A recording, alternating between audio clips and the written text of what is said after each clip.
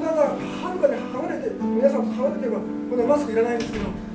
こにいらっしゃる方に椿がとって、その方がいろいろ気を使うと大変ですので、一応、安全のためにマスクをさせていただきます。そして、そうですね、ショートメッセージで、12時までなんとかね、この前に、思いますので、先ほど拝読しました御言葉、ヨセフのところを拝読しましたがね、ところが、今日はこっち来るときね、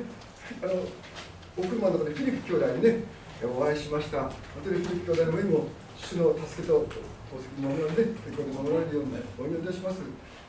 水谷姉妹のね、お母様もね、前、肺の方だったんですけどね、コロナとかいろんなものがまた守られるようにね、イエス様でお願いします。で、先週、佐々木姉妹、体調の方、体調、お二人がいらっしゃる。お二人とね、ロビー姉妹がね、雅子姉妹もね、お二人の佐々木姉妹が責められるように、ちょうどお二人とも先週ね、体調のためにお休みですけど、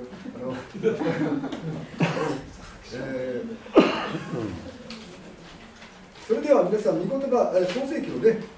40章のヨセフのところですが、40章の23節に、ところが、検察官長はヨセフのことを思い出さず、彼のことを忘れてしまった。ヨセフの人生にもいろんなところがあります。神様から夢を見させてもらって、お兄さん、お父さん、お兄さんたちがやがて自分を頭を下げるような、自分がそういうなんか地位につくような、そういう夢を見たとき、それを口でペラペラと話したら、お兄さんたちが妬んで、そしてもう妬んで、ヨセフを殺そうとして、殺すまでは至らなかったまでも、ヨセフを奴隷として売り飛ばしてしまったと。兄弟でもね、そういう妬みの問題でいろいろ苦しむ。だからヨセフの人生でも、これはもういい夢を見たと思って、そのもう得意になってパーッとなってしまったら、思いがけないところがやってきて、それでお兄さんたちに妬まれて殺されかかったと。で、奴隷として、それでまたこの主人のもとで奴隷として仕えて、一生懸命この主と共に生きて、主に仕え、そしてその奴隷の仕事も忠実にやっていたときに、主人に認められた。でも、ところがまたやってきました。その主人の奥さんが言い寄ってですね、誘惑して、でも誘惑を跳ねのけたら濡れ衣を着されて、ご主人が怒って、ヨセフをもうこの監獄に入れられてしまったということになってしまった。まだところが監獄の言うというところがあった。それでそこでもヨセフは主と共に生き、主を見上げ、主に期待し、そして監獄の中でも失望しないで、この行き詰まった思いを持たないで、主に全てより頼んで、主に信頼して、監獄の中でも模範囚として仕えていく中で、もう監獄の中のことを、そこの役人をみんなヨセフに任せるくらいにヨセフは信頼されて、そうして夢を解いたそこにいる、ここに出てくる調理官長と、さっきの検察官長に彼らは夢を見て、検察官長のこの夢はいい夢だったんですね。で、この、調理人で検察官長の夢を良い夢を解いてあげたんですね。そうしたら調理官長の方も自分の見た夢、でもそれはなんか不吉な夢だったんですけど、調理官長もそれを解いてほしかったわけですが、それはマイナスな結果だったんですが、その結果、夢を解いてあげて、良い結果となった、良い夢を見た検察官長の方は、夢を解き明かしてくださった通りに、この良い結果となって、命が助かったと。そして検察官長としての働きを続けることができた。そのことをヨセフはですね、検察官長がパロに伝えて、そして夢を解く力、神様がそういった力を与えられていることを覚えて、検察官長を助けたということも含めて、きっといいことが起こるだろうとヨセフを期待した面もあったんでしょうけども、肝心の検察官長がもうパロに伝えることをやめて忘れちゃったと。人間に期待しても期待外れってことがあります。ヨセフにとって夢を解いてあげたから、検察官長はそれでパロによってきっといいことがあるんだろうと思ったけども、継承価値を忘れちゃった。皆さん、日本の経済もオリンピックだとかね、もういろんなことが今、一時は東京でマラソンができないから札幌で北海道、それだけでも大きな岐路になったくらい。でも今の岐路はいや札幌どころか中止から延期かと。いやところがってもういろんな面が順調にいってね、いや景気が良くなるだろうなと思ってね、さぞかし世界中から大勢の人が来る。でも今やこのウイルスの影響でオリンピックが中止か延期かとかどうなるのかなんて、そこまで今来ているということですから。そして海外にいる方もね、本当に今メディンさんのねご家族のアメリカの方もそうですが、本当に今アメリカもまた中国もね、韓国やいろんな日本中イタリアやスペインやいろんな国々、もう世界中まさに海の苦しみのようなところがやってきてますね。ところが、皆さん、ヨセフもところがありました。じゃあどうしたらいいですか。私はヨセフから見ていくとき、聖書はヨセフの人生は最終的には万事益人になり、総理大臣のような地位にも引き上げられ、イスラエルを飢饉からも救い出し、お父さんたちも兄弟たちも許して、兄弟たちを許して、兄弟たちを引き受け、兄弟たちやイスラエルの家族を養い、彼らの生活を養い、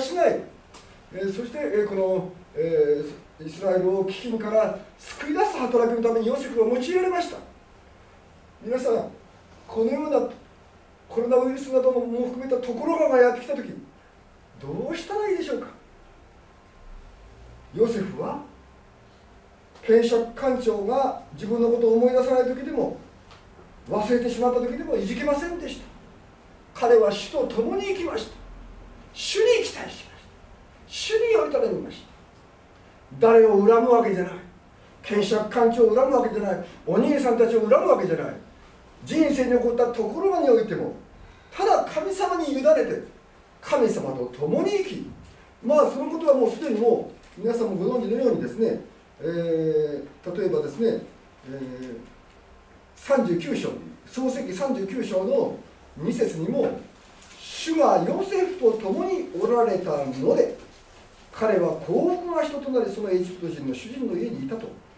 奴隷として売られた時でも、ヨセフが取った方法は失望落胆じゃなくて、人生に思いがけないところは奴隷として売られるようなところが、お兄さんたちに裏切られるようなところが、しかしヨセフが取ったことは主と共に生きる、主に目を向ける、天と地を作られた全能なる神様、愛なる神様に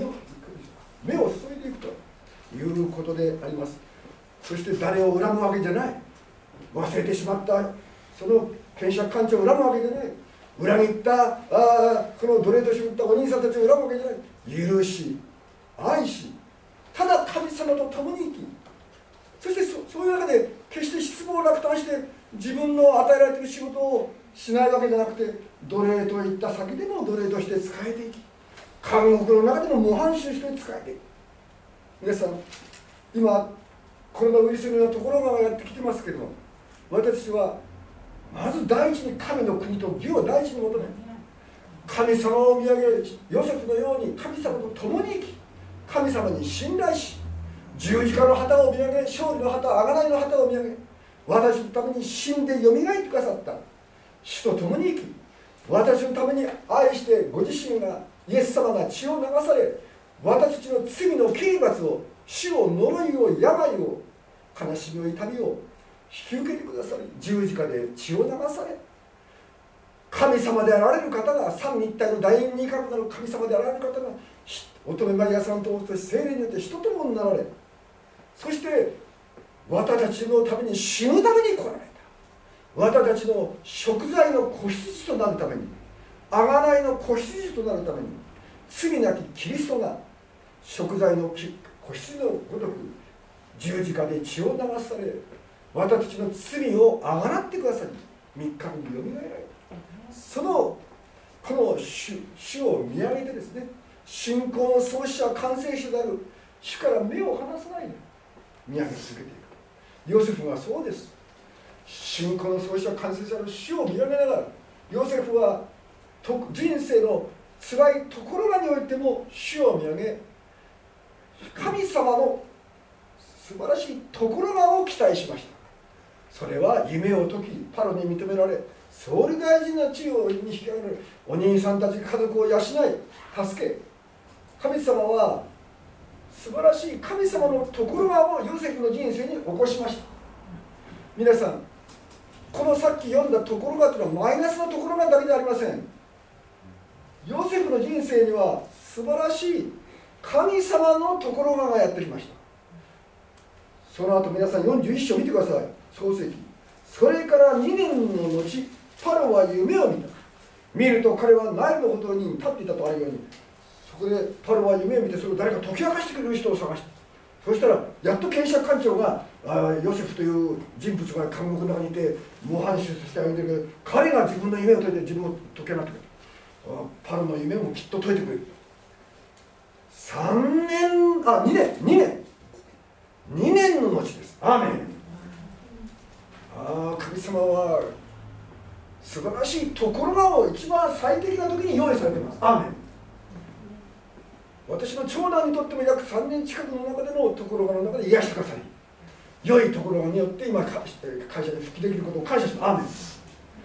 今日メディンさんを本当に辛い中でお送りくださって、うちの長男と同じ頃にね、やはり交通事故に遭いになったということを聞いていますので、本当にうちの長男も癒されて今一生懸命できてますが、メディンさんも大学のお仕事にね復帰されてここにお越しになられて、本当に神様の良いところを信じて感謝します。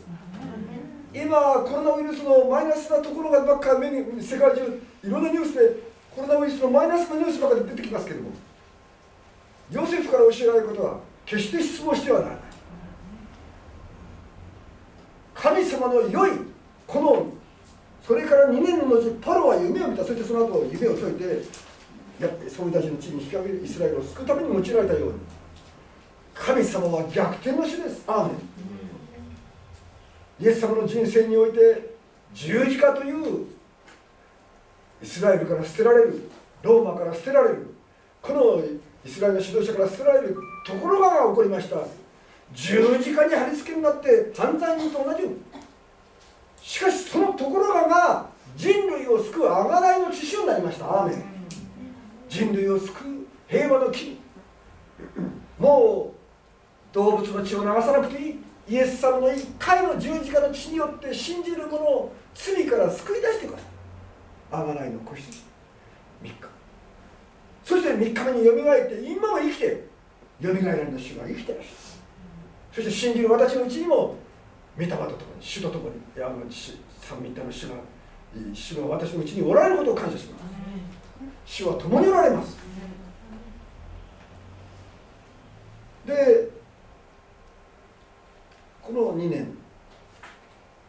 今度のコロナウイルスがどのくらい収束するかというのは、でも私はとにかく神様の一番良い時に早く収束するように祈りましょう。ヨセフは主と共に生きました。そして御言葉を拝読していきたいと思いますけれども、すみません。この詩篇の、今日62編、ご一緒に詩篇の62編を拝読しましょう。詩篇の62編。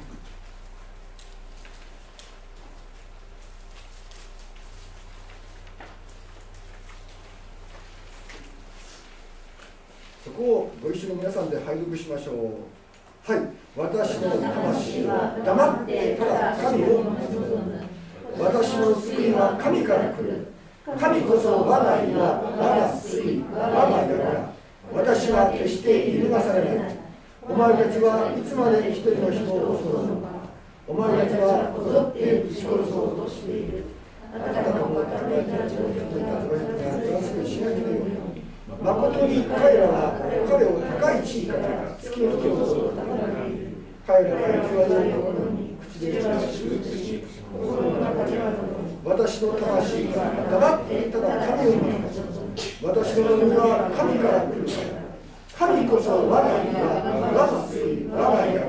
私が許されることはない。私の救いと私の栄光は神にかかっている。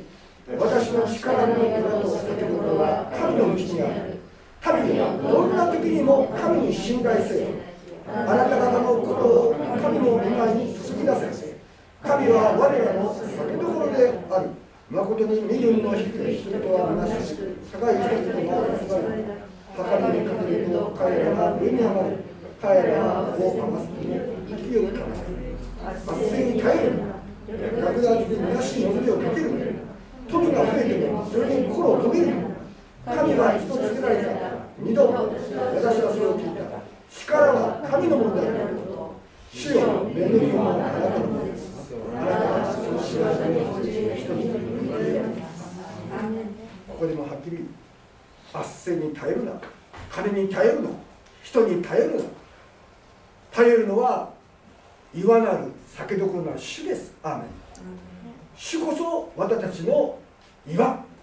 酒どころ。ヨセフが頼ったのは人間じゃない。検察官長でもない。検察官長が忘れても、ヨセフはいつもの通り忠実に仕え、